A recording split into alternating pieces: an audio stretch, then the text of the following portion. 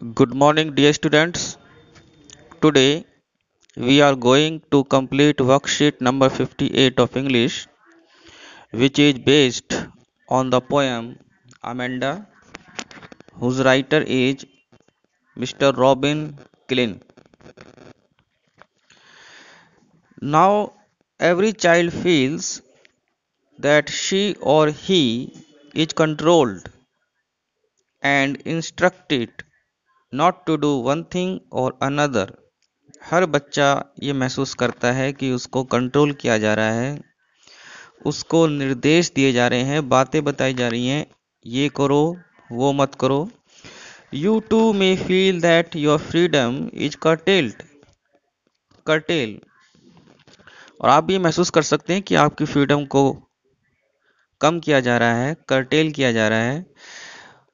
Now in this poem Amanda is a little girl who is being instructed by her mother or father. Now in this stanza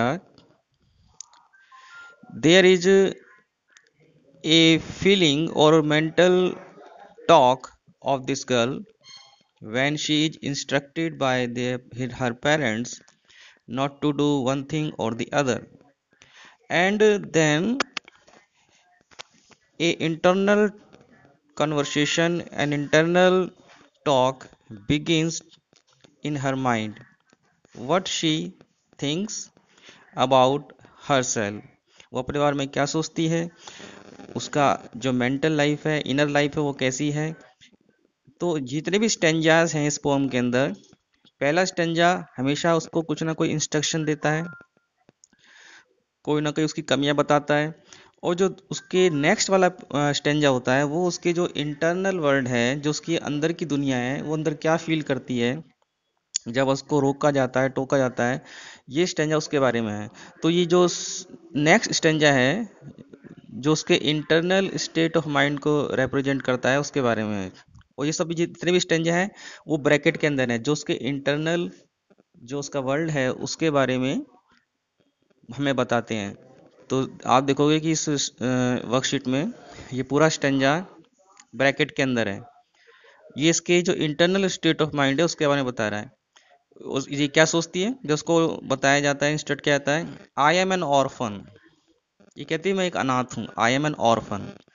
roaming the street, roaming मतलब जो घूम रहा है, भटक रहा है street में, ऐसा अनाथ अनाथ मानती है अपने आप को. आई पैटर्न सॉफ्ट डस्ट, फिर वो क्या एक्टिविटी कर रही है, आई पैटर्न, पैटर्न जो वर्ड इसमें आया है वो ड्रॉ करने के लिए आया है. I draw soft dust with my hushed bare feet. Hush कहते हैं साइलेंट, विदाउट नॉइज, और bare feet without any covering, without any here means shoes, bare feet है उसकी. तो अक्सर बच्चे अपनी बेयर फीट से या फिंगर से कुछ ना कुछ जमीन पर मिट्टी पर कुछ ना कुछ पैटर्न को ड्रॉ करते रहते हैं, तो वही काम ये कर रही है. I pattern soft dust with my hushed bare feet. फिर नेक्स्ट लाइन में कहती है the silence is golden, the freedom is sweet. Silence को गोल्डन कहा गया है और फ्रीडम जो है उसको स्वीट कहा गया है, उसको मीठा कहा गया है. Don't eat that chocolate Amanda, remember your acne Amanda. अब डोंट ईट योर चॉकलेट, दोबारा इसको इंस्टर्ट किया जा रहा है. अमेंडा के बाद जो है एक्सक्लेमेशन मार्क्स है, क्योंकि एक्सक्लेमेशन मार्क इसलिए यूज किया गया है क्योंकि जो उसको डांट रहा है, चाहे उसकी मदर हो सकती है, फादर हो सकता है, उसको थोड़ा ही सरप्राइज होता है कि चॉकलेट क्यों खा रही है. रिमेंबर योर एक्नी, एक्नी कहते हैं जो मुहासे होते हैं, जो चेहरे पे आ जाते हैं, एक्नी, क्योंकि मीठा खाने से अक्सर वो उसका अपोजिट प्रभाव पड़ता है उस पर. तो इसलिए उसको डांटा जा रहा है कि don't eat that chocolate Amanda, remember your acne Amanda. तो इन्वर्टेड कोमास जो इसमें, सॉरी, जो एक्सक्लेमेशन मार्क्स है वो इसको दिखाते हैं कि जो यहाँ सरप्राइजिंग एलिमेंट है उसके पेरेंट्स के लिए, कि ये नादानी ऐसे कैसे कर सकती है, ये चॉकलेट क्यों खा रही है. Will you please look at me when I am speaking to you Amanda. जब उसको डांटा जाता है तो अपने पेरेंट्स की तरफ नहीं देखती है, तो उसके पेरेंट्स जो मदर या फादर है वो कहते हैं will you please look at me, क्या मेरी तरफ देखोगे, देखोगी, when I am speaking to you Amanda, जब मैं तुमसे बात कर रहा हूँ या कर रही हूँ तो मेरी तरफ देखो. तो ये पूरा जो स्टेंजा है अब क्लियर है आपके लिए. अब इसी पे बेस्ड कुछ क्वेश्चंस हैं। फर्स्ट क्वेश्चन है number 1, the fact that silence is golden, the freedom is sweet for Amanda tells that.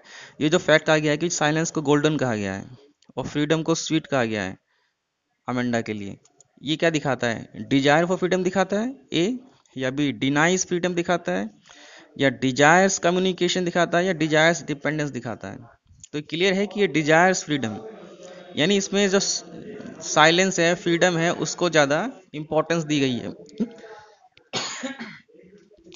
Second question है who calls herself an orphan, कौन अपने आप को ऑर्फन कहता है, अनाथ कहता है? द लिटिल गर्ल, या अमेंडा हरसेल्फ, अमेंडा खुद अपने आप को कहती है, या अमेंडा का कोई फ्रेंड कहता है, या अमेंडा की सिस्टर कहती है? तो आपके लिए क्लियर हो गई।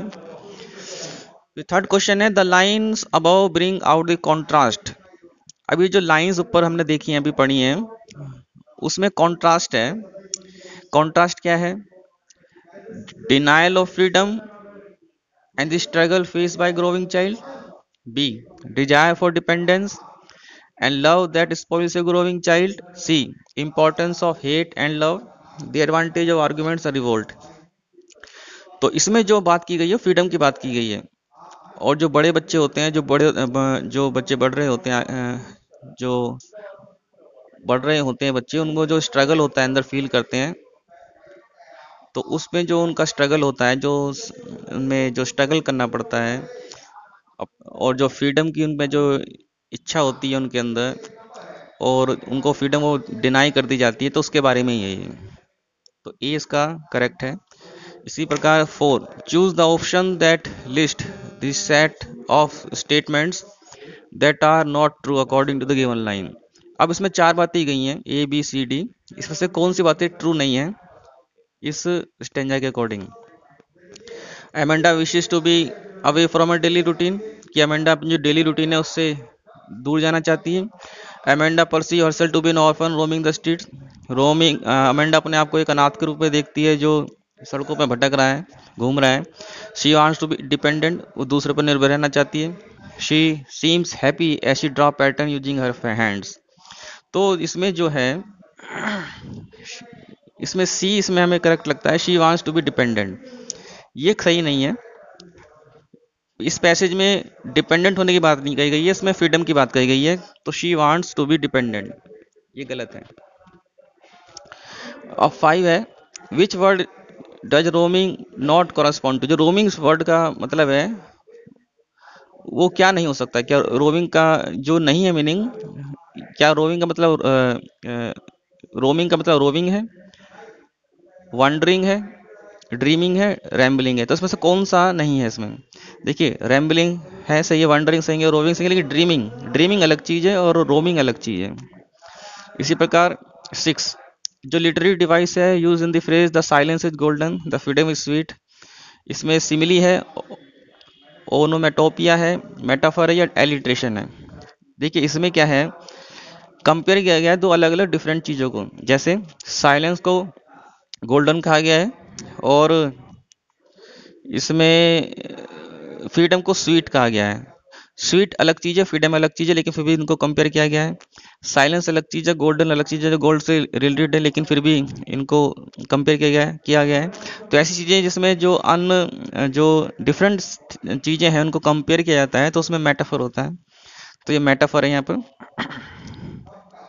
इसी तरह 7 क्वेश्चन में इसमें लुक एट दिया हुआ है, लुक एट के साथ किसका कॉम्बिनेशन सही नहीं है?